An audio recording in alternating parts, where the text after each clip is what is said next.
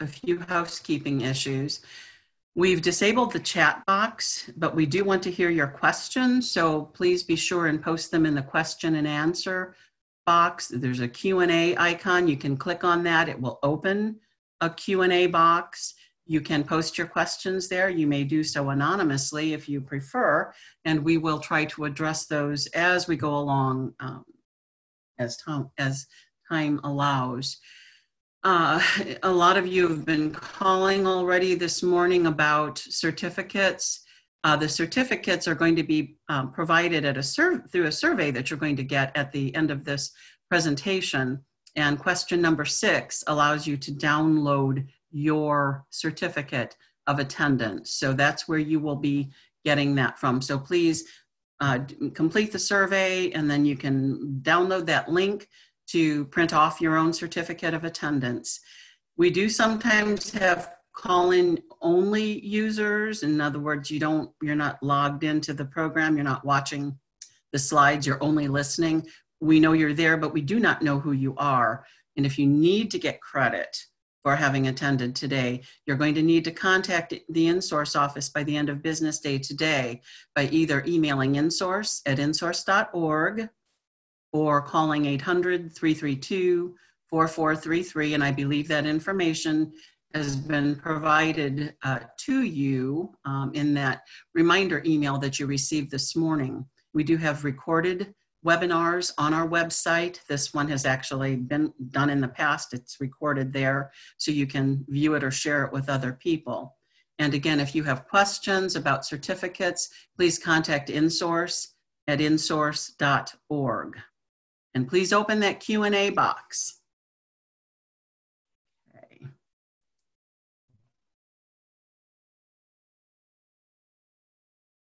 Okay, my name is Kathy Boswell. I'm a regional program specialist for InSource. InSource is, of course, Indiana's resource center for families with special needs.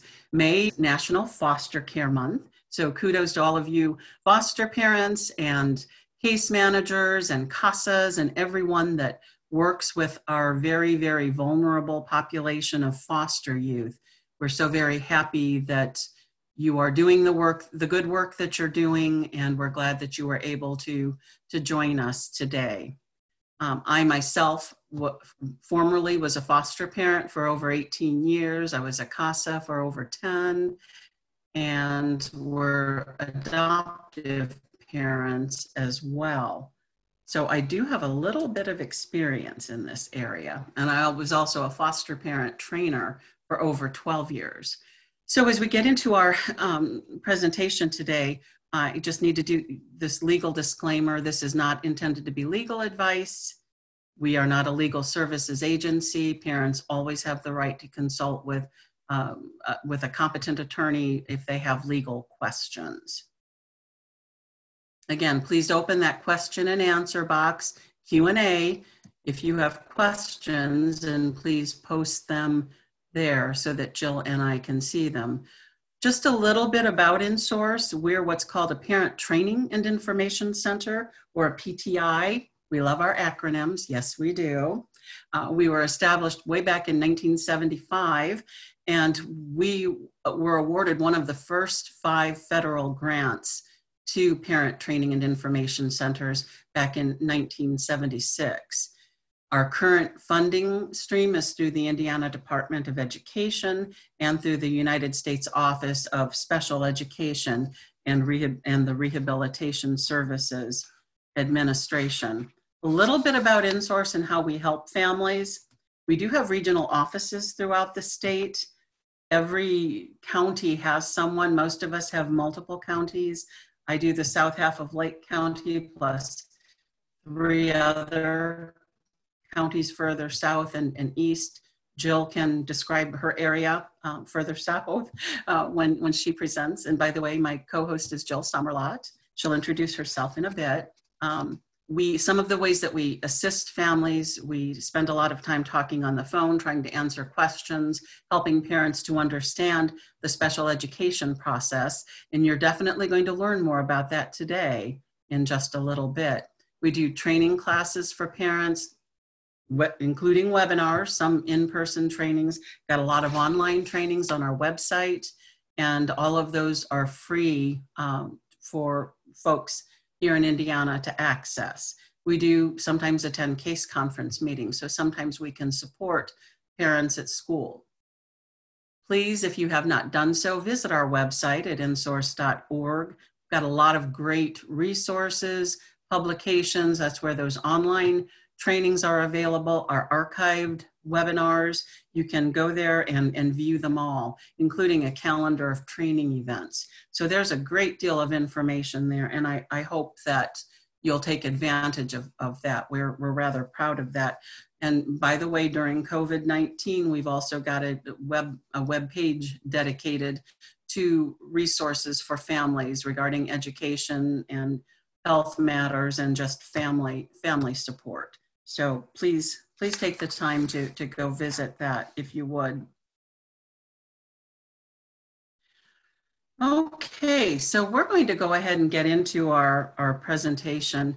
If you've done foster care for any length of time or have been involved with foster youth in any capacity, probably you've become aware of the fact that many youth that are in foster care have also been diagnosed with some sort of special need or disability, and very often there are multiple ones. And we know that foster youth are at risk, especially in regards to education. And so we're going to be looking at some of the factors that weigh in or contribute, if you will, to why that might happen. Well, Jill's going to then go over the process of special education and finish up with ways that foster parents and others can, in fact, advocate for their foster youth. So it says here that more than 500,000 of kids are currently in foster care. Fact of the matter is we're usually a couple of years behind in accurate statistics. It takes that long to get it all put together. So perhaps a fairer thing to say would be more or less, there are many kids in foster care. And studies have suggested that up to a third of those youth have some type of disability, some sort of special need. I think anecdotal evidence probably says that statistic is probably higher. And we know that children with special needs are disproportionately represented in the foster care system. In other words, there's a lot more kids in the foster care system with disabilities or special needs than there are without. And I think I'm probably not saying anything most of you don't know anything about. Kathy, can I interrupt for a minute, please? Yes. We have a couple questions that are in our chat box that we probably should address pretty much right now, if you don't mind. Okay. If both of you registered to do this training, then you should both receive a certificate, but that's what's going to be looked at. Did you register? Because it's only, both names have to show up separately for it. And so that might be an insource.org question, or insource@insource.org question, or call the main office to clarify. But again, we try to stress, if you're going to be attending together, both parties have to register individually. And hopefully we'll be able to work that out. Okay. Our video and audio turned off? No, they are not. You need to check. I don't know if you can hear me, but you may need to check your speaker on your computer. As far as I know, everybody's hearing me. I know I'm hearing Jill, and I think she's hearing me. So please check your computer, check your speakers, because it is we are live, we're unmuted, and our video is showing. You should have received a reminder email this morning that provided this link again to join. It also provided all of the handouts. People often don't scroll down far enough to see the handouts. So the handouts are with that with the email, reminder email that you received this morning with the link to join us. So please go back and look for that, because it should be there. If you didn't get that, then please contact InSource at insource.org. Yes, some of you, if you both registered separately and you're on the same computer, you should be able to both get a certificate. But again, that may be a InSource at insource.org question. If you both registered, you're both entitled to a certificate. So I will say that. No, everyone is muted except for Jill and myself. And we do that because otherwise we have uncontrollable background noise. So everyone is muted. Well, you might have found us on Facebook, but you wouldn't have gotten the link to join. You would have gotten the link to register. And when you register for a webinar, you automatically get all the information that you need to join, but you don't get that until you join. Just, you have to register, and then we send the reminder email the morning of the event in case people didn't save what they received when they first registered. Okay, all righty then. Okay, so you've had a chance to look at some of these statistics. We know that there's a lot of changing of schools, or at least there used to be when kids would come into the system. Sometimes a foster parent was in another county. For whatever reason, it might have been decided that staying in the home school was not a good idea.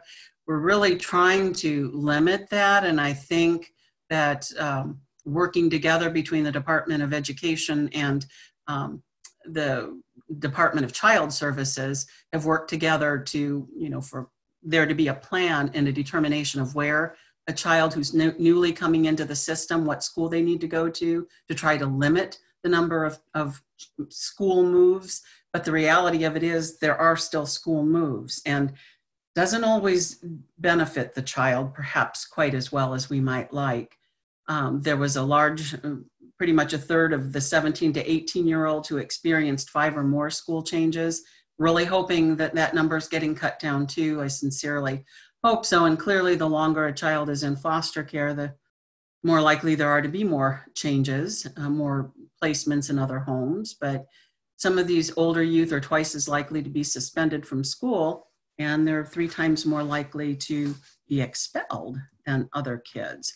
And this information was found on the National Fact Sheet on the educational outcomes of children in foster care. And understand that this data takes a long time to collect, so very often it may be a couple of years old by the time we get it and talk about it, but that's what we have to go with. Okay, the average reading level for 17 to 18-year-olds is basically level for 44%, or is 7th grade, and 44% at high school level or higher. So there's a large percentage of older youth that do not have good reading skills, and that's not uncommon for any youth with a disability, but it's very troubling for foster youth who may be leaving the system and trying to launch into adult life. We see that anywhere between 35 to 47% of kids in foster care are receiving special education services. 63% of kids in foster care are at least they're completing high school via a diploma or a GED. And then 31 to 45% of youth in foster care who did graduate from high school that enroll in college at some level. So, there is good news there. There is good news. I'm not trying to say everything is bad, but we're going to spend some time looking at reasons why kids might be struggling, kids in foster care and with disabilities. And again, this information comes from the National Fact Sheet on the educational outcomes for children in foster care. So, there have been some educational policy changes in the past 15 years or so, which have been quite interesting. in 2008, Fostering Connections to Success and Increasing Adoptions Act prioritized school stability. Remember, I mentioned frequent moves. Frequent moves are not a foster child's friend very often. And ESSA, Every Student Succeeds Act, which was signed into law in 2015, also promotes school stability and success. And it also emphasizes the need for collaboration between the schools or Indiana Department of Education and the Department of Child Services.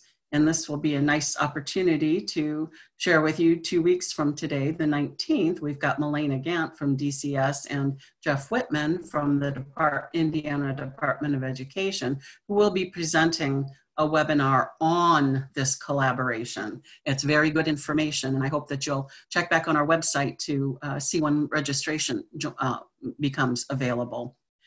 And then a third one was 2013 Uninterrupted Scholars Act. And this one's really important because FERPA, which is a Family Educational Rights and Privacy Act, would forbid schools sharing information with anyone without the parents' consent. And sometimes parents who had their children removed were less than willing to share that information. And so DCS, the Department of Child Services, sometimes didn't have educational information on these kids, which meant in turn that foster parents sometimes didn't have ready access. Well, with this act, it amended FERPA to allow child welfare professionals to access those educational records without the biological parent's consent. So sharing that information has made it easier to plan educationally for these kids. So let's go on to the situation. Do we have a problem? And so again, the statistics, depending on which year you're at, approximately 20,000 young people will age out of the foster care system in any given year. Sometimes it's more, sometimes it's less, but we know that they have a lot of factors weighing against them. They may have little or no help from their biological family. The foster family may no longer be able to be there to be a support to them. They often don't have good community connections, and often there's not a lot of financial support, though there are things in place now that weren't in place 20 years ago to support these young people a little bit better. And this information came from some research called Are We Ignoring Foster Youth with Disabilities?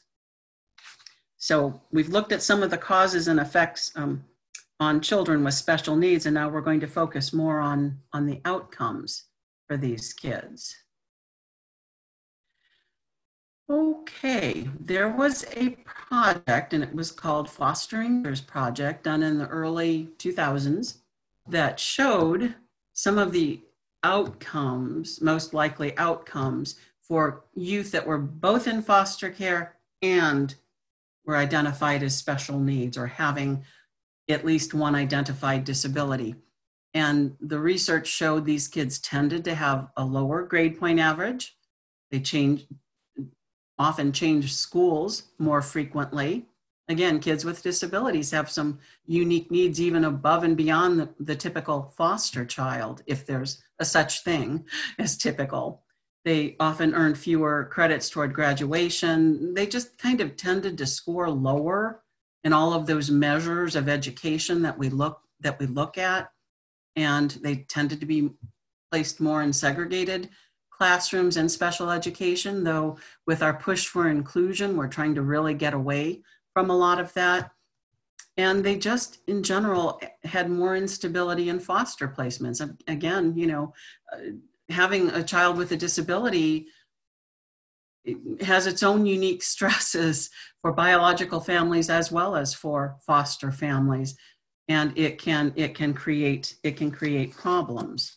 So the Fostering Future study that I just referenced identified 6 key factors that they believe are behind the lack of academic success for foster youth with special needs.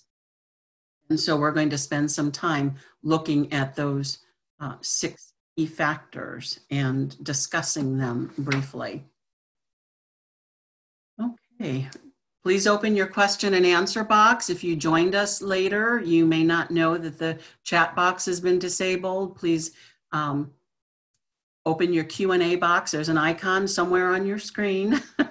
You can post your questions there anonymously if you choose, and Jill and I will attempt to answer those as we can. So, okay, so the first key factor was that special education needs of foster youth are often overlooked. I believe we're doing a far, far better job than we were 20 years ago. I think this has really become much more prominent. Hence some of those law changes, federal law changes, recognizing that, you know, if we're responsible for these children, we need to be fully responsible for their education as well. So when we say education is not often emphasized in the child welfare system, that's not entirely true. It's always, you know, certainly it's a priority, but what's generally first and foremost a priority is safety. And so getting that child to a safe place to live. And then there was that problem with that timely exchange of educational information between schools and case managers, the people that need that information to share. And of course, I mentioned that the Uninterrupted Scholars Act did amend the FERPA law to allow for that exchange of information, which has made that relationship much better. That flow of information is much better, and it puts case managers and foster parents in a better position to understand more fully how a child is doing academically at school, how they're functioning better at school, and just getting that broader picture, which is so, so important if we're going to advocate. If we're going to advocate for kids, we need to know what their needs are. Okay, the second key factor is that foster kids in care are less likely to receive services. It was pretty disturbing when I read through this study, talked about they followed on the West Coast several foster youth that actually had services written into their individualized education plan, which is what a qualifying student would get if they have a disability. And so even though services were often written into the plan, they discovered that those services sometimes were not being provided. In fact, often were not being provided. And that certainly can happen with any population of youth, but it was just something to think about. And so hence the need to advocate, to be involved, to see what's going on, to see what's written in the plan, like any good parent would do. We need to be aware of what those services are for our foster youth. And so we know multiple placements can result in records not following quickly. Because if you're moving the child from one school to another, the sending school, the former school, has to send the school records to the receiving school so that the receiving school then knows what that IEP says, if in fact they have an IEP or a 504 plan, and then try to get that implemented. And so with any kind of delay that you have, delays potentially the provision of services to these kids, and these kids need help. Children that often have behavioral and emotional learning needs are more likely to have multiple placements. And we know that, again, children with psychiatric needs can be very, very challenging for anyone. And unfortunately, they sometimes result in asking to have kids moved on to another home or another placement of some sort. And so again, there's that potential for a falling away of services to a certain degree. And then of course, that instability in placement does have a negative impact on educational performance. I believe I recall reading in some report that it's estimated that every time a child changes placement, they could lose up to 6 months of academic growth. Not saying all children do, But again, it's another trauma, it's another loss.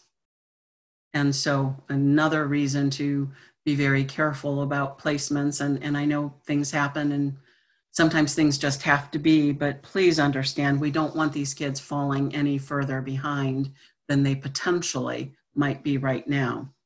Okay. All right. I've got Kelly. She's been a consultant for the last 8 years.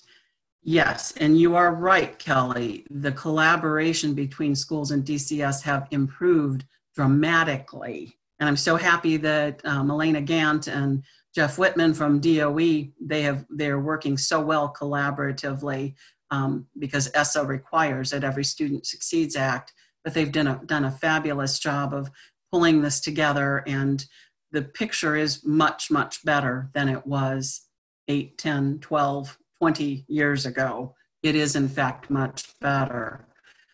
And so these new laws that have been passed have improved that communication. And now Every Student Succeeds Act basically mandates, the schools and DCS have to work together. And I believe that is improving outcomes dramatically.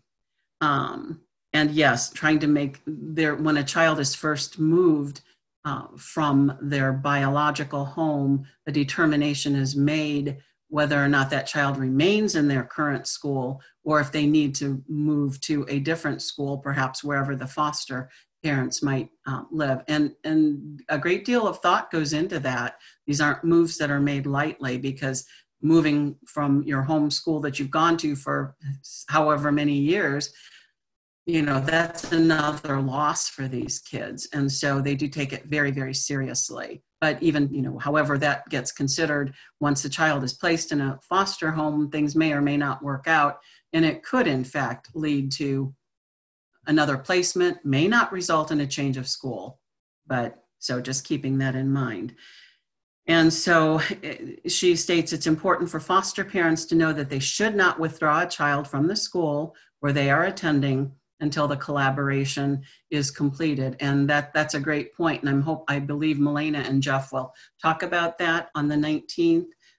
Foster parents don't quite do the things now that we used to do.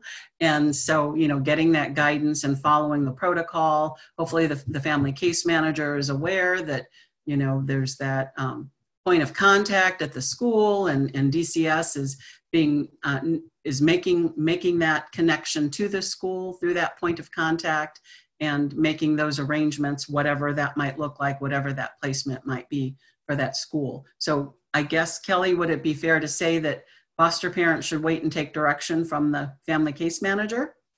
And please feel free to post in the question and answer box.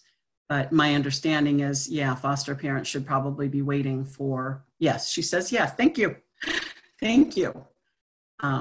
So, okay, great. Thank you, Kelly. I appreciate the input very much. Okay.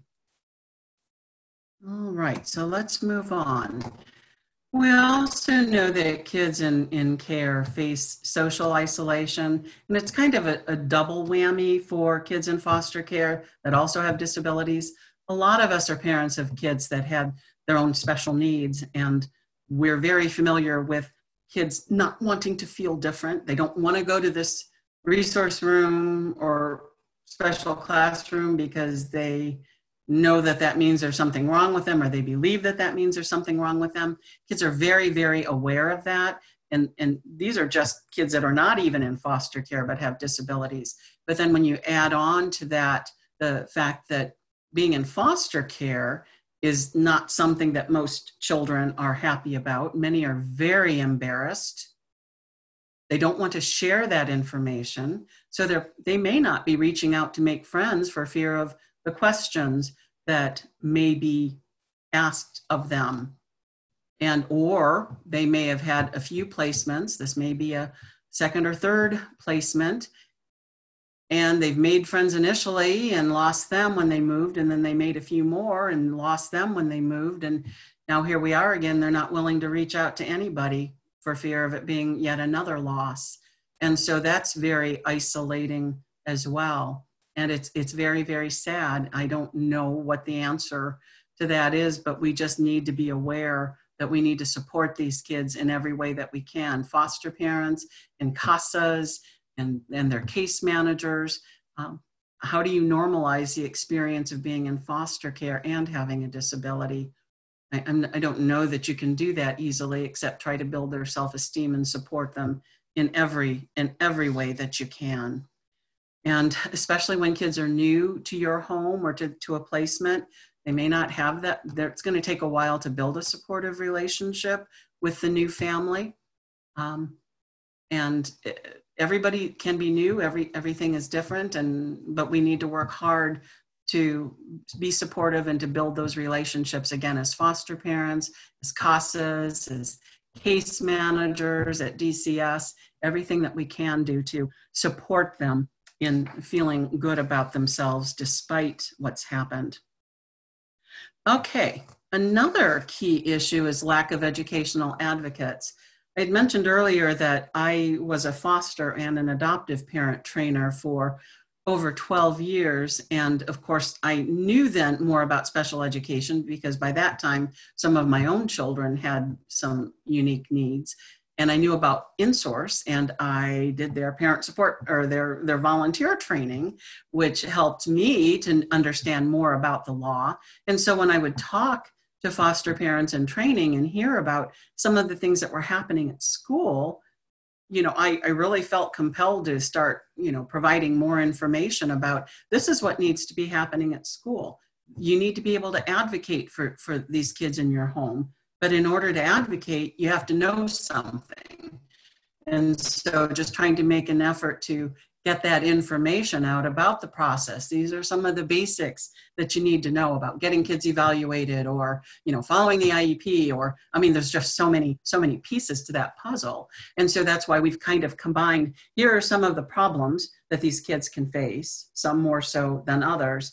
And then the other part that Jill's going to talk about is that overview of the special education process that will hopefully give you some tools so that you can more knowledgeably advocate for the kids in your home, or as CASAs to more knowledgeably advocate, or case managers as well. So we do know that foster parents fit in the definition of parent in Article 7, which is Indiana's special education rules. Typically what we'll see is some combination at the case conference meetings. Bio parents might be there, foster parents might be there. Hopefully the case manager is there or the educational liaison. I don't know if you're all aware, but every county has an educational liaison that's available to assist with youth in foster care that have disabilities. And they, as I understand, can sometimes attend case conferences and can support the family and the child that way. So we do have educational liaisons, which is really great. But ultimately, foster parents, you will be the ones that are doing homework every night with this child. You will be the one that's going to be watching, hopefully, to be sure that the individualized education plan or program for this child is being followed. You'll be the one, checking progress toward goals, making sure they're doing what they need to do, that they're making adequate progress, and then being willing to speak up if you're concerned about something. But that takes, again, a little bit of basic knowledge about the process. And again, your educational liaisons know all of this and then some, and can be a really great support to you if you've got questions or concerns or feel like you need to have them there at the meeting because you're concerned that perhaps the school won't assist you the way that you think the child should be assisted. So just something to think about. And again, sometimes foster parents haven't been able to advocate because they don't have that basic knowledge, but we want you to get that. We want you to get that knowledge, and this webinar is just the beginning. We've got lots of training resources on our website, and you can learn as much or as little as you want. And then, and of course, that lack of knowledge can negatively impact services because, as I said, in working with other foster parents, they didn't know what to do when they were told no. They didn't know what to do when they said, we're not going to evaluate, or we evaluated and he doesn't qualify. They didn't know anything about Section 504 plans. And so again, having that knowledge will help you to perhaps take things in a different direction, all with a view to improving educational outcomes for your child. Sometimes there's a lack of coordination in transition planning between schools and DCS. Way back when, my teenagers accessed transition or independent learner to be transition services at the age of 14. That has since changed. And Kelly, correct me if I'm wrong, I believe it's 16 or 17 now before DCS starts looking at a transition to adult life plan, independent living for youth in care that are looking to transition out of the foster care system.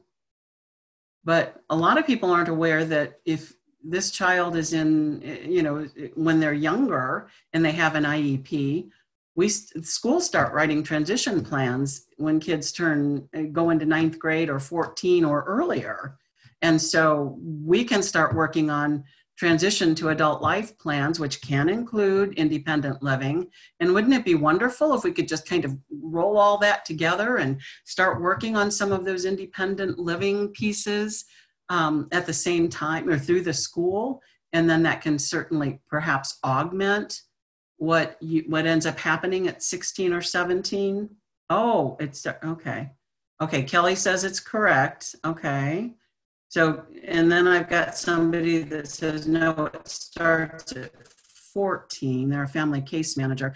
Okay, well, it does start at 14 in schools or younger, but I was under the impression that for independent living for youth in foster care, that independent living piece didn't kick in until 16 or 17. Kelly, can I get you to weigh in again, please? Just to be sure I don't want to give inaccurate information. Okay.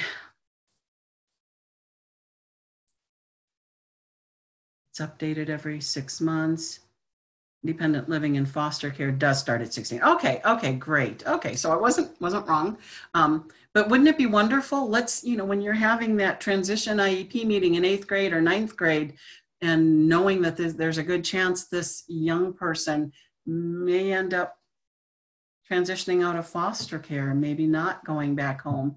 And we look at what his needs might be, and is there a way that we can get some of that written into the school transition plan? I don't know for sure, but I think it would be the best of both worlds, and getting it started sooner hopefully will maybe ensure or make more likely the likelihood that the child's going to achieve or learn what we want them to learn.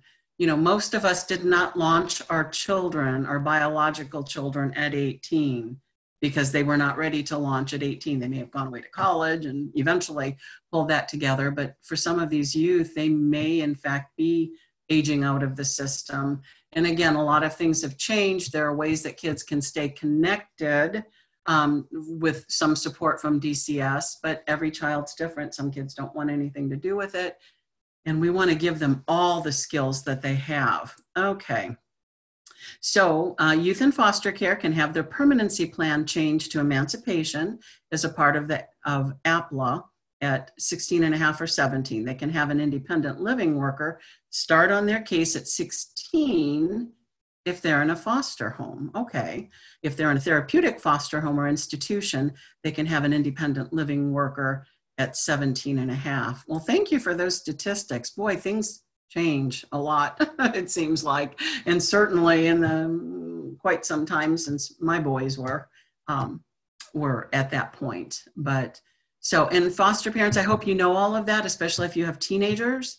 If you don't, make sure you're having conversations with your case managers.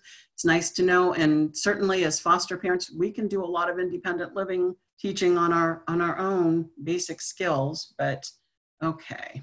So thank you all for the input. This is great information. And then the last key point that was identified is that sometimes the reasons for poor performance are different from their non-foster youth peers. So interventions may need to be different. We've got a lot of truly fabulous teachers out there that just have this wonderful bag of tricks or tools, if you will, for teaching kids and helping them to, get over the hump and being creative. And sometimes they're just stumped and perplexed because sometimes some of our foster youth don't respond perhaps the way others would, but sometimes the reasons are different and for them being at that point. And I think it is so interesting, so wonderful, so fabulous that we have a better understanding of how abuse and neglect impact kids. Way back when I was advocating for my kids, I saw it at home every day, how abuse and neglect had impacted their development, their maturity level. I mean, across so many domains. But trying to share that with schools, everybody was sympathetic, but I'm not really sure they bought into it. Well, we're all buying into it now, aren't we? With ACEs, we all know about adverse childhood experiences. And, we're getting all over that. We've got a much better understanding that early trauma, creates a lot of huge problems for kids, even into adulthood. And that acknowledgement, and teachers are so much more aware of it. And it's just wonderful because I feel like for the first time, we're really all on the same page and everybody understands what foster parents understood a long time ago. These kids have some pretty unique needs. So teachers may need some specific strategies. What those might be, I don't know. And of course, we want we want our family case managers or foster care family case managers to be aware of the disability laws, how disabilities can impact kids educationally. And again, I think that has improved a lot in the past several years. Okay, where can I get what info? I've got a question, where can I get that info? If you're talking about the independent living comments that we were just talking about, please contact your family case manager, whoever that might be, or agency person. If you're in a private agency, they would be able to share the independent living pieces. And when that starts and what that might look like, depending on the placement of the child. And I have a comment as a special needs parent and a family case manager. I agree that family case managers need more training about special needs. Well, thank you. I appreciate that. And we are the go-to people. We're more than happy to share that. And I have to tell you, in years past, I advocated for, please let me come into schools and talk to teachers. Let me come into schools and talk to teachers about, we need to have some sort of in-service for teachers about foster and adoptive youth and some of the issues. But I know there's lots of things that need to happen at those in-services. But now I feel like we're maybe more on the same page with that understanding that these aren't just kids that, oh, gee, that's too bad, they're living with somebody else. Now we've got a much better understanding of how deeply abuse and neglect can impact a child's development and education. Okay. All right. Let's see. Oops, sorry. Okay, so any more questions at this point? We're about to make that transition from talking about some of the unique needs, some of the key issues that impact why foster youth might not perform as well at school. We've made the point that I believe things have improved. I believe we're definitely working together now, much better than we used to. And I think outcomes definitely have that potential to improve. But part of advocacy is not just knowing why kids might be struggling, youth in foster care that have disabilities, but also understanding a little bit about the special education process, because you need to know, you get a child in your home and you're concerned that, he doesn't have an IEP, doesn't have a 504 plan, but you're feeling pretty confident there might be a disability at play. How do you go about getting an evaluation through the school done? And so this is something that Jill's going to be talking about here in just a couple of minutes.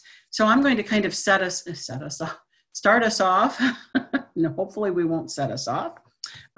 about just what is special education. So special education is a very broad term that describes what's called specially designed instruction, or SDI. We, again, love our acronyms. Specially designed instructions that meets the unique needs of a child who has special education, or is in special education, so that that student can benefit from their education. So we know that disabilities impact the ability of kids to learn, and it does. And when the evaluation is done and it's shown that that is in fact what's happening, then we write what's typically called that IEP for that student. But we also need to be looking at specially designed instruction. If this child benefited just fine from general education instruction, then chances are he doesn't need special education. But it's been determined that this child needs some special additional help because they have some unique needs. These services are going to be provided through your public school system, and they're free of charge. These services can certainly include instruction in the classroom. It can include instruction at home if need be. It could be even occur in hospitals and in institutions, but they are entitled to a free, appropriate public education if they are found to qualify. Okay, so I'm going to hand this over to Jill. And as we're making that switch over,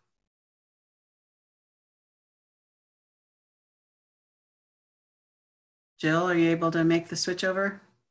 I am getting right there. Okay.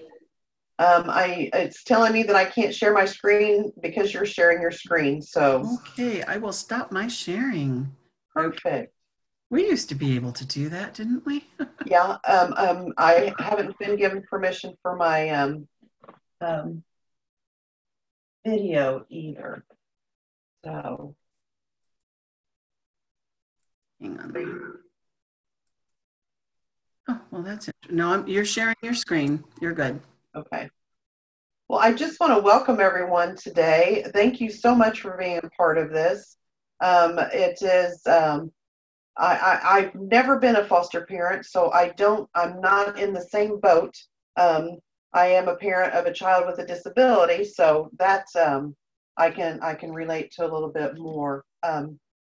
Anyway, I am Jill Summerlot, and my area is in Putnam County is where I currently live, and I have Boone County, Putnam County, and Hendricks County. So let's just go ahead and jump on in here. And who is the parent? So Article 7 has a very definite definition of this.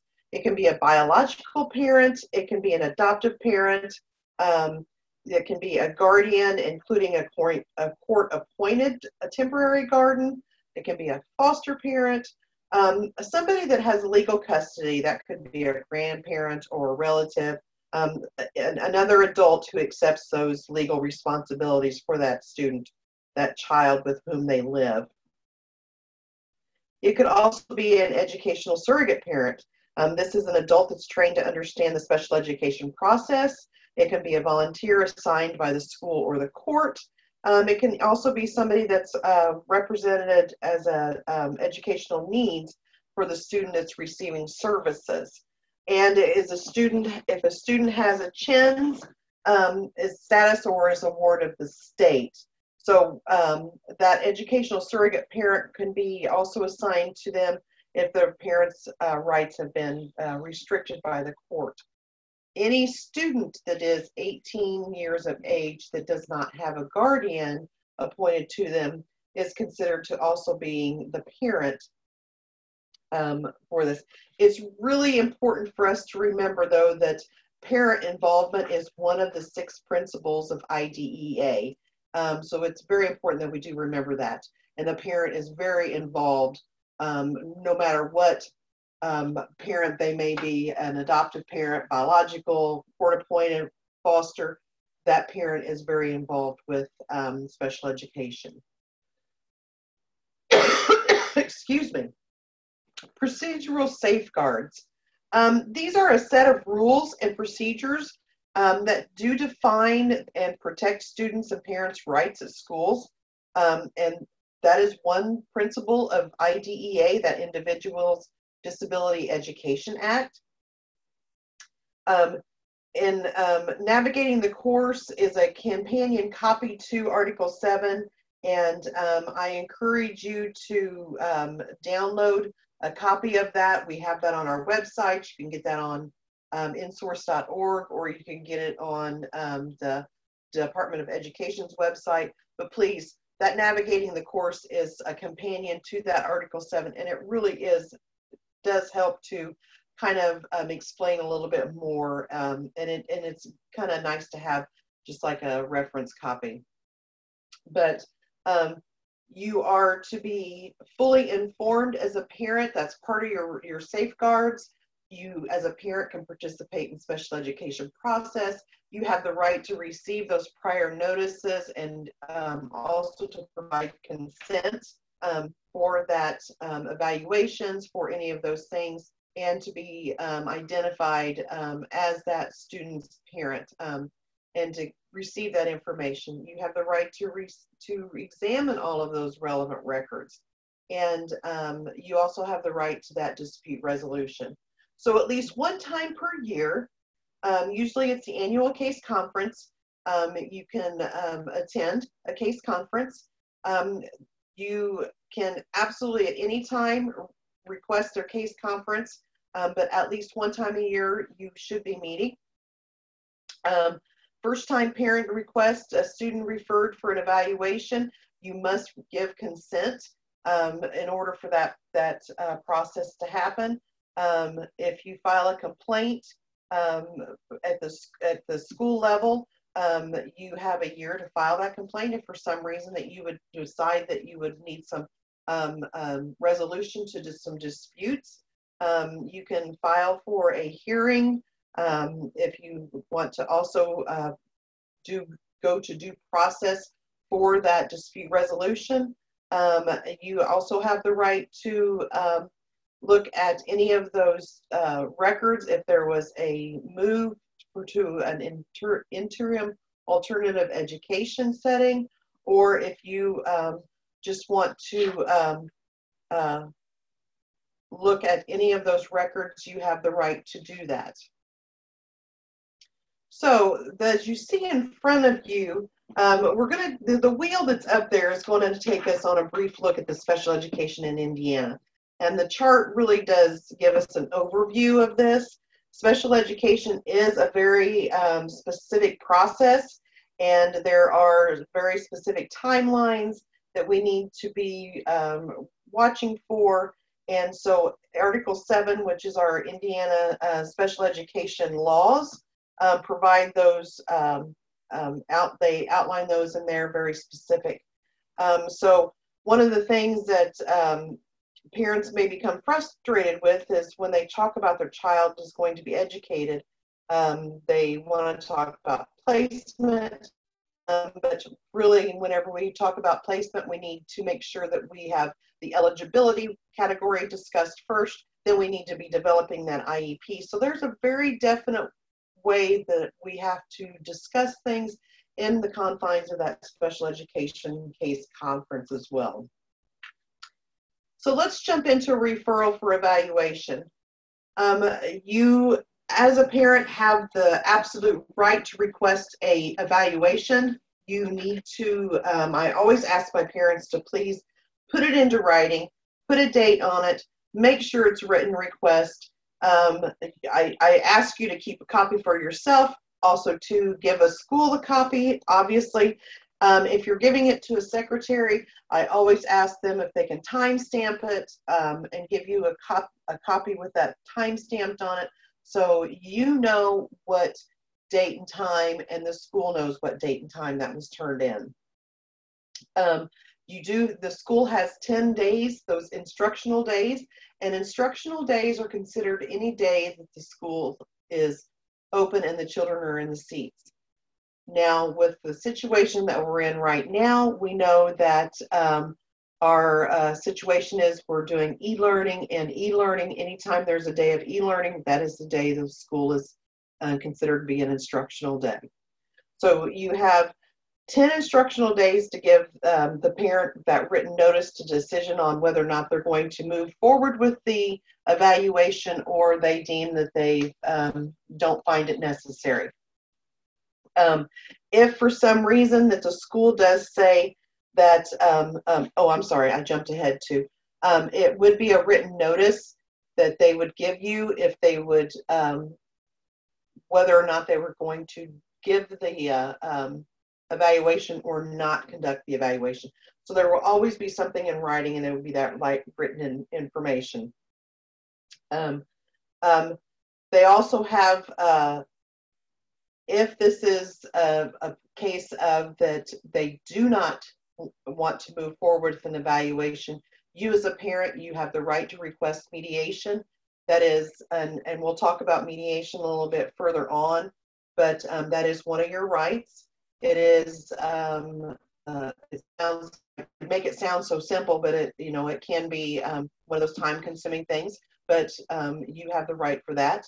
The school does need a consent if they are going to evaluate that student. So if for some reason maybe the school came to you as the parent and said, you know, we really feel that there is an areas of some needs and we would like to evaluate, then they would absolutely need your consent to do that.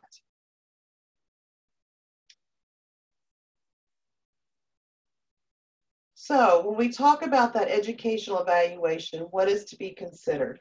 A multidisciplinary team conducts the evaluation.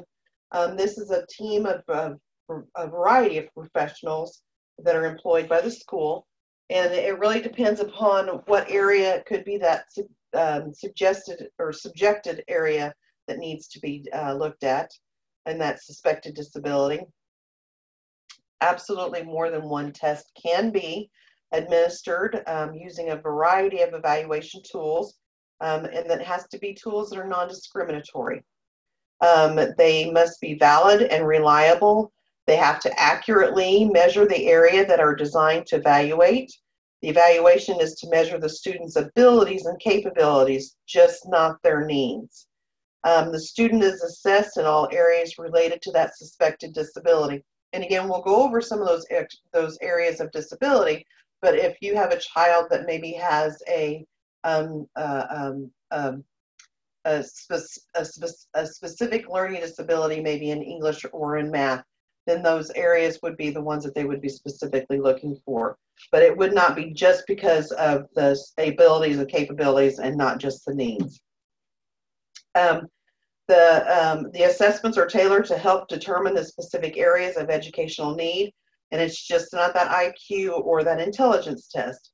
Medical information needs to be made available, and a lot of that is generally whenever we talk about the medical information, it would come straight from the parent who, you know, if this was talking about a biological child, they would have that information. If it's not available, then those things you would have to either talk to maybe the case manager, somebody maybe that would have a little bit more in-depth information about that information on that child. The school does not always find the student eligible in the same category as the medical diagnosis. And we need to make sure that we understand there is a difference between a medical diagnosis and what the schools do find, because there is a difference between the medical needs and the educational needs. So the eligible student is, we want to talk about, whenever we talk about an eligible student, that the disability must adversely affect that educational performance. So the student must qualify for special education, and the evaluation has to determine if the student is or is not eligible. And the evaluation results, there has to be a link between the disability and the poor student performance. So the school has to consider functional performance, not just academic achievement. And functional performance generally refers to skills or activities of everyday living.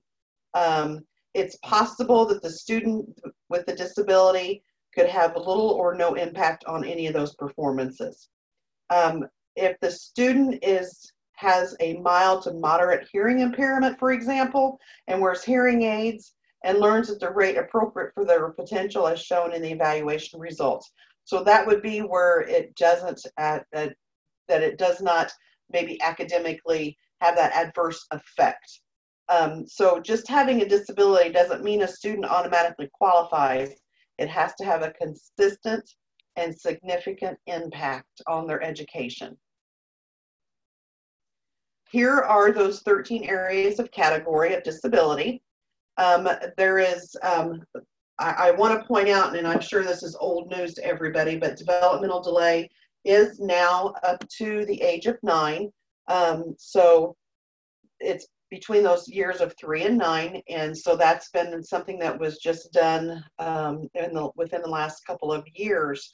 So you still can have that developmental delay and be 8 years old.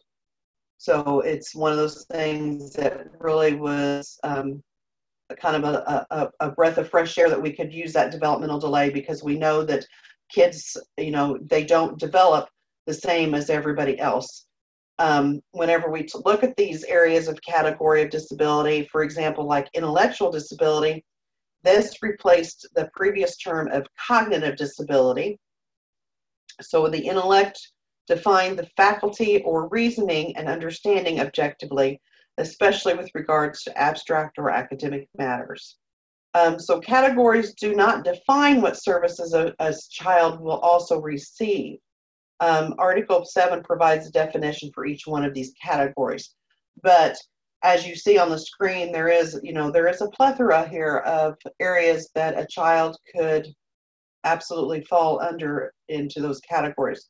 And I just want to point out that if you do have a copy of Article 7, that if you want to look it up, those categories are 511 IAC 7-41, 1 through 13. That would be your Indiana code for looking up those categories in Article 7. So who decides eligibility? One of the case conference committee's duties is to decide eligibility. Just like other case conference committee decisions, the meeting's not controlled by majority rule. The case conference committee decision is left up to the parent and the public agency representative. And if there's a disagreement, there's always protections in place to use those procedures and those procedural safeguards if you disagree. If the student is found eligible, the case conference committee will develop an IEP, that individualized educational program. And this might happen at the case conference committee meeting, or there may be a need to reconvene. It just depends upon what the situation is with that case conference. If the student is not found eligible, there are several things that can happen. They can consider whether additional information is needed, and they could reconvene. They may decide that there is a 504 that would fit that child better, or they could consider whether any other options might be available to help the student. There could be some research-based interventions for the student, for example. A parent can request an independent educational evaluation if they do disagree with the school. And you do have a handout that does talk a little bit more about that. Or you could request mediation or due process. And mediation and due process we can discuss later on, and it's kind of a little bit more in depth. So the notice of the case conference committee meeting must be scheduled at a mutually agreed upon time and place. The parent has to give a notice of the case conference meeting early if they choose to have one or both parents have the opportunity to attend. If not, please let the school know so that you can reschedule it. For some reason, you have it on the schedule already, but something does come up, please let the school know as soon as possible that you cannot make that meeting. The parent will be given the notice in their native language or their primary mode of communication. The case conference committee, this is different than a written notice of a proposed action which the school must give when a proposal is made by a member of the case conference committee. The notice of the case conference committee meeting is more like an invitation. So you'll get an invitation to what that case conference committee meeting, and that's where it will tell you the time and the place and the date. In addition to the details about when the meeting will take place, the notice must also explain the purpose of the meeting, whether it's an annual case review, is this a transition meeting, is this a reevaluation, is this a revision, but it has to also include the names and titles of the public agency representatives, as well as others that will be there at the meeting. Although it's best for parents to attend in person, you absolutely can, if you are unable to attend, you can do this by phone. Now we're doing Zoom. I have one later on today that I'm going to be doing it this afternoon. It's in the Zoom, in the Google Hangouts. We have one here that says, I'm sorry I have to leave early for an appointment. I'm hoping I'll be able to watch the rest of the meeting at a later time. Thank you for your info. No problem, Mindy. Please, yes, go on our website and you'll be able to, we already have one of the, wow, I just lost my train of thought. We have one of these already that are pre-recorded on our website. The written notice that you would be receiving regarding your student's initial case conference meeting, and this is whether, if this was an initial when they were deciding if the student was eligible, there is an extra requirement.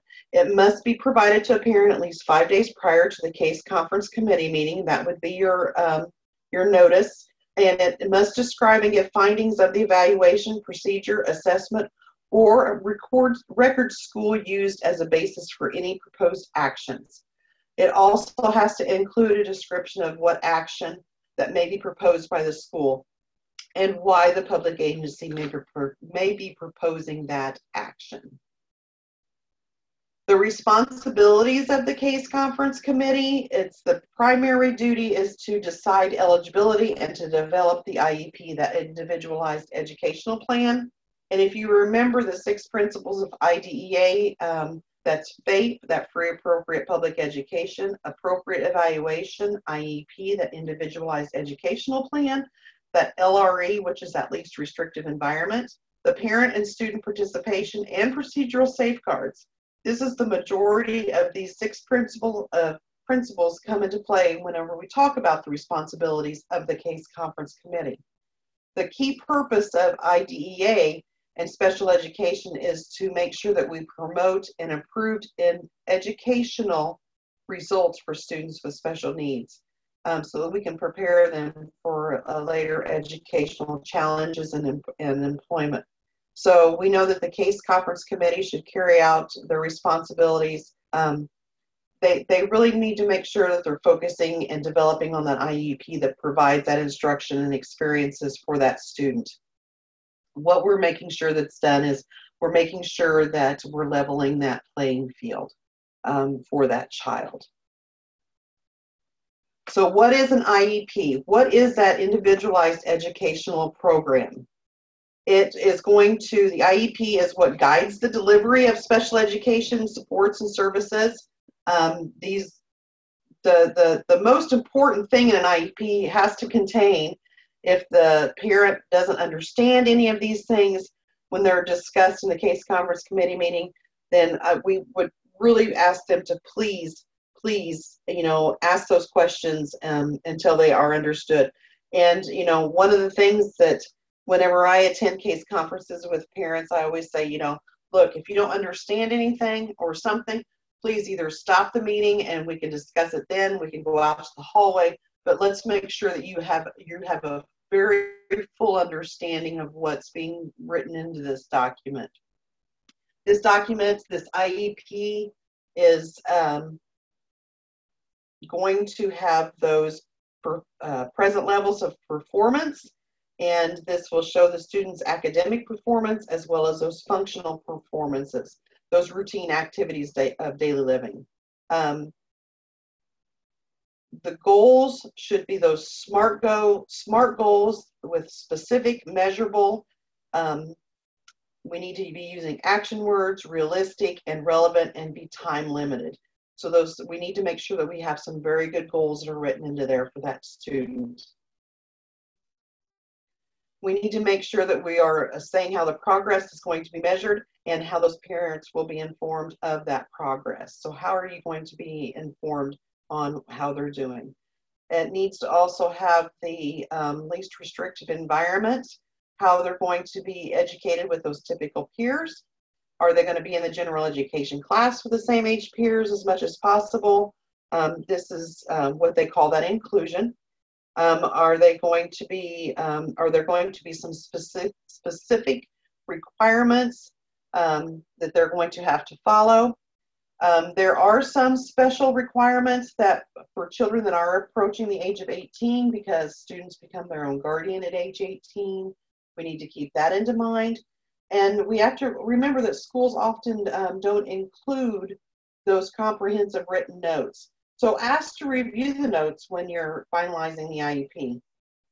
And I always try and make sure that we are kind of going over those notes, because a lot of times that's where I'll get back and the parent will call and say, you know, I don't see where they've captured something at. So we'll always go back to those notes and see if it's captured there. And if not, then we really need to revisit it, because it was something that the parent really felt strongly about. Any case conference committee member can submit a written opinion about the proposed IEP. It has to be within 10 business days after that meeting. And that written opinion can provide ways to document issues or concerns or any future references, any of those proposed services, maybe some gaps or omissions, or even suggestions for improvements.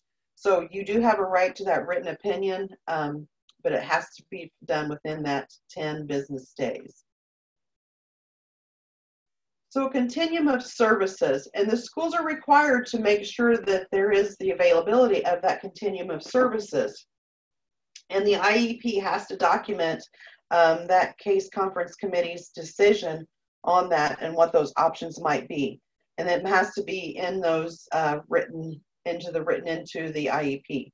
So the IEP has to document the case conference committee decision on what the least restrictive environment is, and where that child will be at. Will it be in a separated classroom only if the nature or severity of disability requires a student to be separated from their peers in order to show that progress. Placement and services can look very different from student to student. We know that not every IEP is going to be the same. The students, where they are going to spend most of their time, is it going to be in that general education classroom with their peers? They a lot of times don't even know that the only person that knows about the IEP is probably the student, if you know they've been involved in any of that case conference committee portion of it. If their parents have told them, teachers will know because they have a copy of, they call it IEP at a glance now.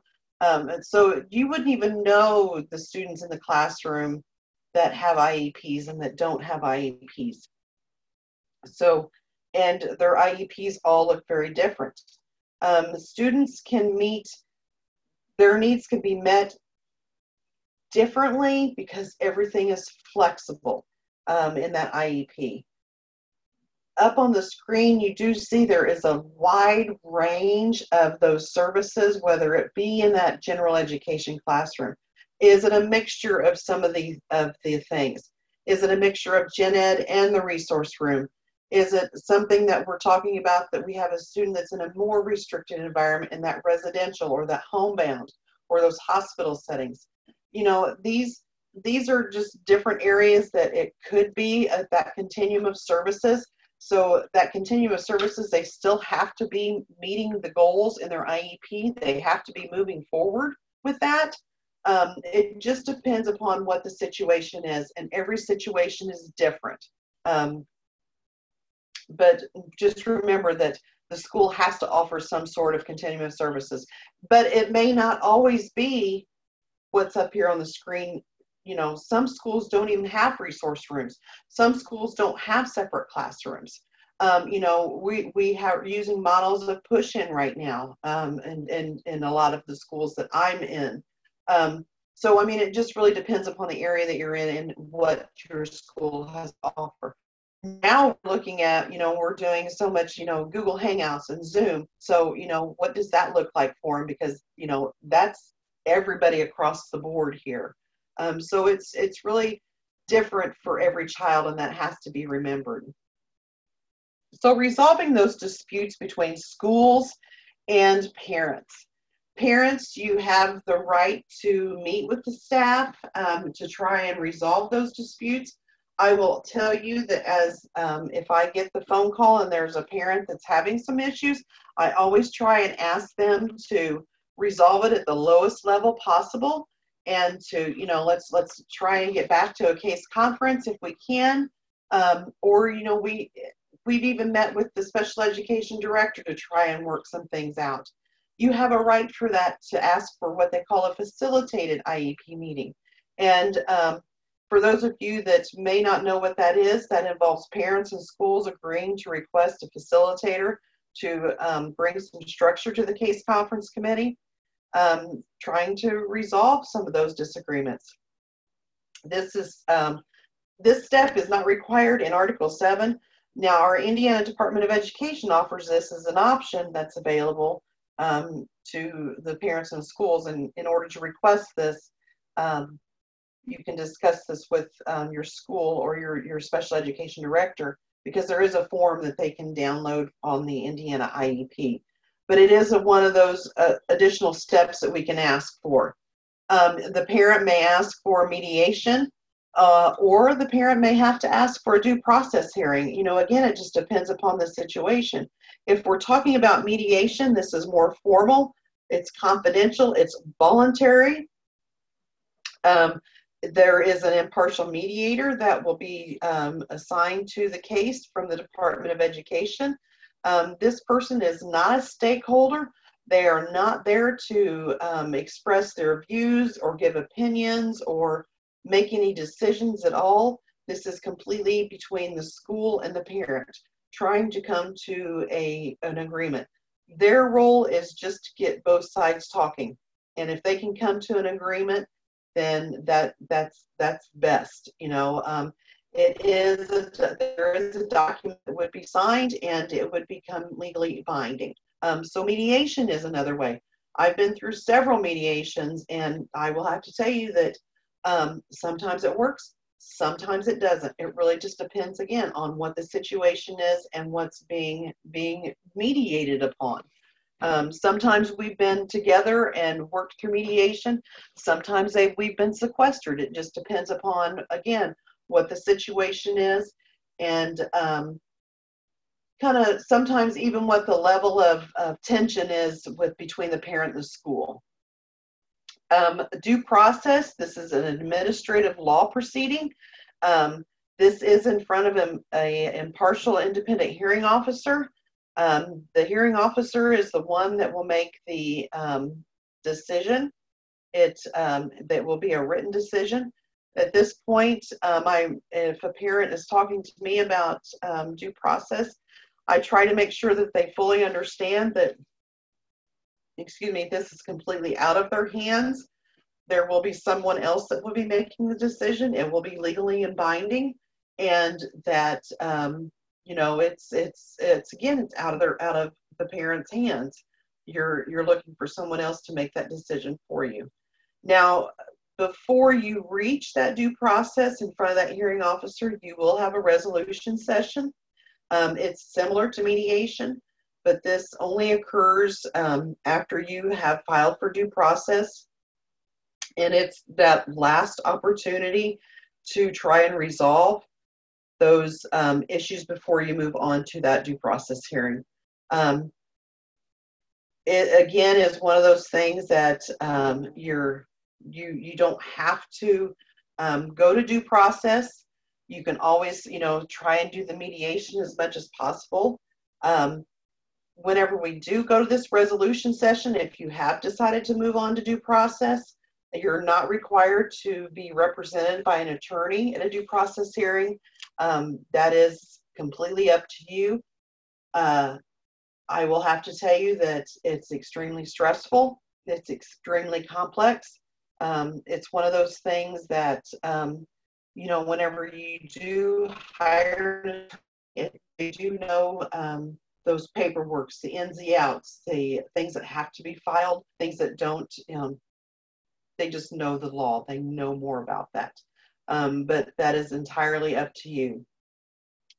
When that resolution session, you don't take your attorney into that. That is one thing that is between, you know, it's generally the special education director, that representative, and the parents. That's generally who's in there, and you're trying to hammer out one more time before you move to that due process. A civil suit is a procedural safeguard that's available to only after due process hearing has been held. Any party disagreeing with the hearing officer's decision at a due process hearing can file for that judicial review in a civil court. I just want to make sure that you understand that if, you know, no matter what you decide that you want to do, whether it be to reconvene or to meet with your public agency representative or a facilitated IEP or mediation or due process, any of these steps that you choose to do, those are still your rights as a parent. You know, you have a right to any of these. Just if you're moving up the ladder, just remember that don't ever, you know, just throw it out and threaten with it. Just remember to try and think very thoughtfully and thoroughly through any of those decisions before you move to that next level. Because we know that things work out so much better for our kids whenever we try and all just get along. I mean, that's really what it comes down to. When we talk about a complaint process, you can file a complaint with the Indiana Department of Education if the school doesn't implement the IEP. And you can also file a complaint if the school doesn't follow the Article 7 requirements. You know, it's one of those things, again, I would ask a parent, you know, before you file the complaint, can we please go back to the case conference and try and resolve it? And, you know, if you decided to do that, we would try and work through it. Or you do have the right to file that complaint. It's, again, one of the rights as a parent. There's some examples of issues that would be the basis for a state complaint: failure to conduct an evaluation within the required timeline, failure to implement a service or services written into the IEP. What would be the best thing to do before filing a complaint? I'm always going to say try and go back to that case conference committee and try and reach your agreement there. It's best to try and reserve that relationship if at all possible. And again, good communication is open and honest. So we want to just try again to make sure we do this. And whenever we talk about filing that complaint, there is a, you just have to go to the Indiana Department of Ed and you will find the iChamp. You can open that up and you can fill out the information there to file the complaint and move forward from there. Because then the complaint is going to give the school 10 days. They're going to contact the school, or do you want to move forward with the complaint, or do you want us to give you the 10 days to try and resolve it?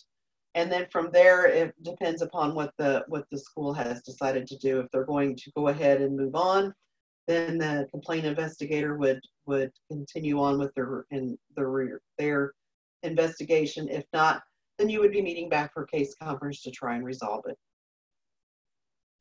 So ongoing services, when we talk about ongoing services, once the case conference committee has agreed upon the IEP and it has to be carried out as written, it has to be no later than 10 instructional days that the parents given consent to the student's initial IEP. If this is the very first one, they have to give that written consent.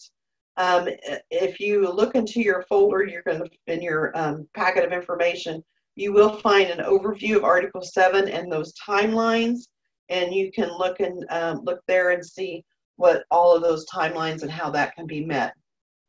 You're going to, again, have that The IEPs are going to be the first one, and I'm sorry, I just kind of missed my train of thought here. All the IEPs after the first one, on the 11th day, it will go into effect. So this is, if you're having an IEP where this is just your annual case review, and so you have 10 days to come back to the school and say yes or no, or whether you agree, or if there's something that you disagree with the IEP, then you need to make sure that you're getting back to the school as soon as possible, because on the 11th day, they can implement the IEP. They no longer need your signature for that. So you need to make sure that you're on there before that is the 11th day. If you do challenge the implementation of the IEP by requesting a meeting or a mediation, this method doesn't resolve the issue to the parent's satisfaction. The school may implement the IEP on the 11th instructional day after the meeting or mediation, unless the parent requests a due process hearing. Remember, as a parent, you are an equal member of that case conference committee meeting, and it must be, the meeting has to be scheduled as a mutually agreed upon time and place.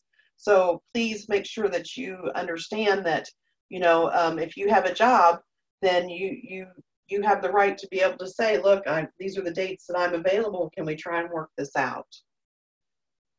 As a parent, some of the responsibilities that you need to make sure that you're exercising your responsibilities, you need to make sure that you advocate for your student or your child and participate in their education.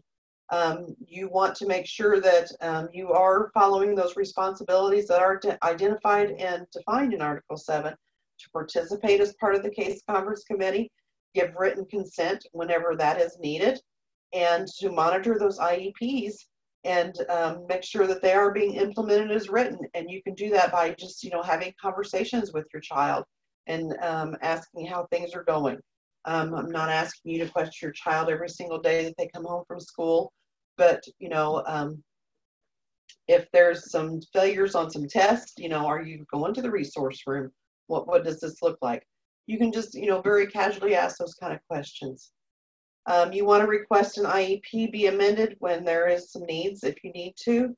As the in-source staff, you can ask us to help us with resources. You can ask us to help you to understand those special education laws even a little bit further by just giving us a call.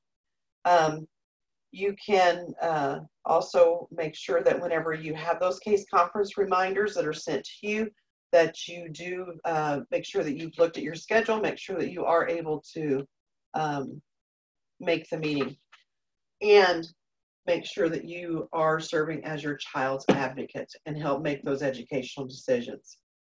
Hey, Jill, yes. I've got a question. It says, what do you do if the school refuses to reevaluate after 3 years due to cost and you believe it would benefit your child? I'm so sorry. I did not mean to do that.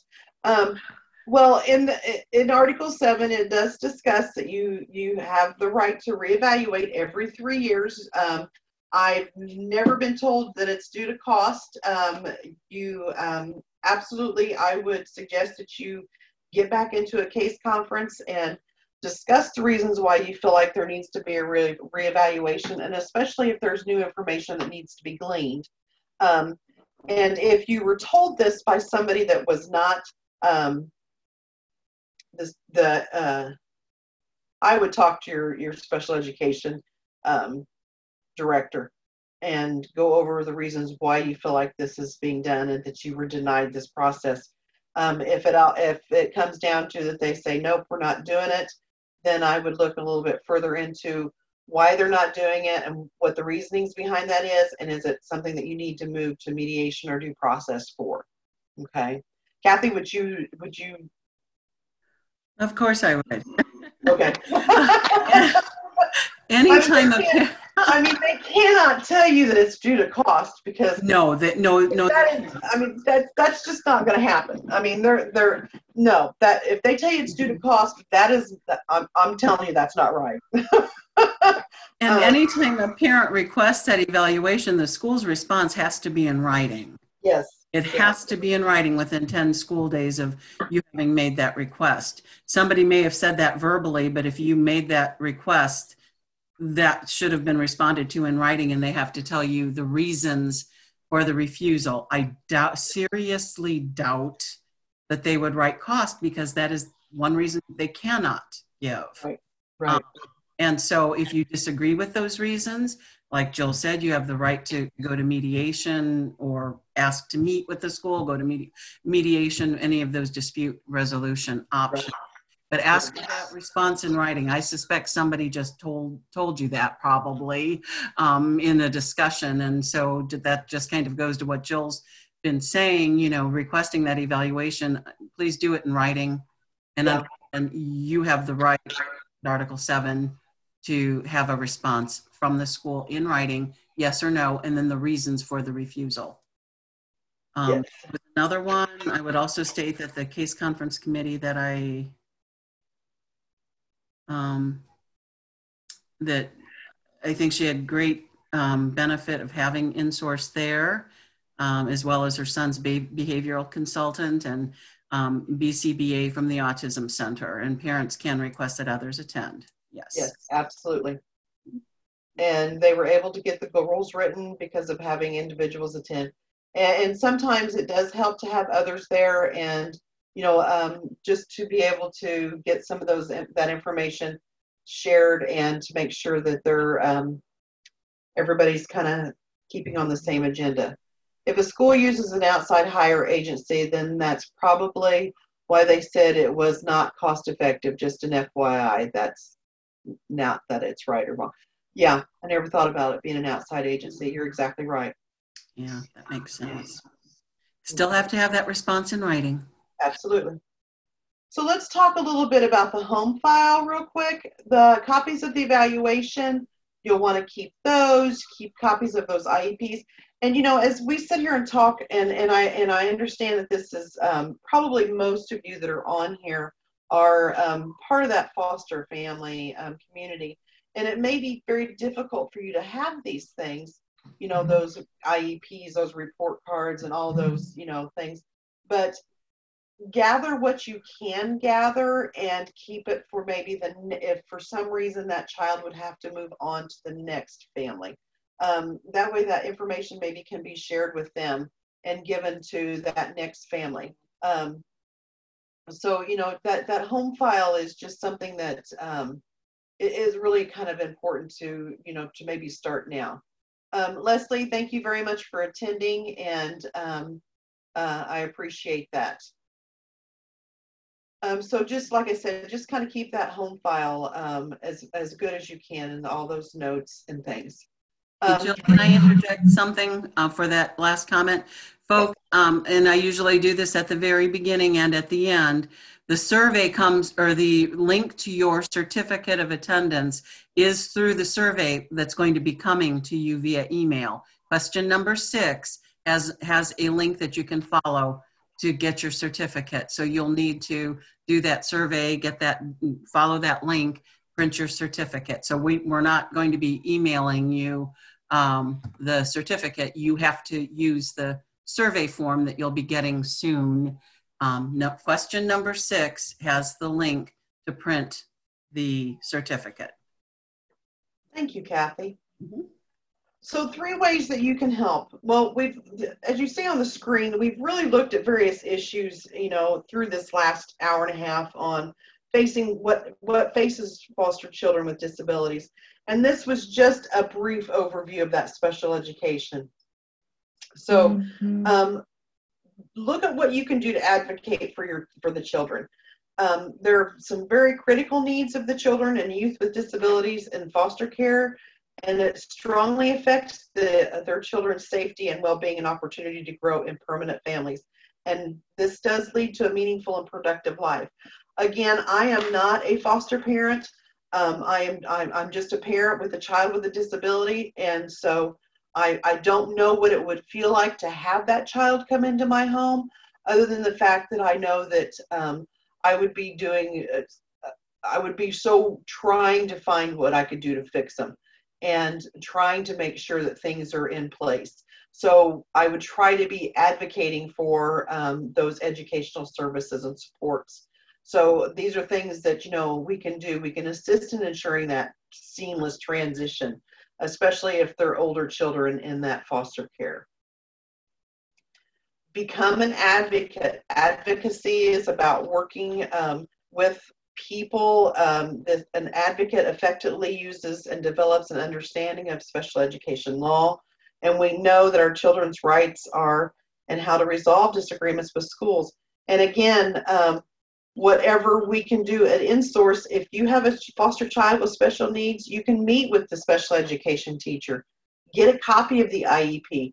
You're more than welcome to call InSource, the staff person that's in your area, and ask them questions and see what we can do to help with any of those questions. Watch those training classes online that we have at InSource. If there's something that doesn't seem right, then please ask and try and find out maybe what's going on. Some of the community resources that we have is that Indiana Disability Rights. It would be InSource, the ARC of Indiana. There is the About Special Kids.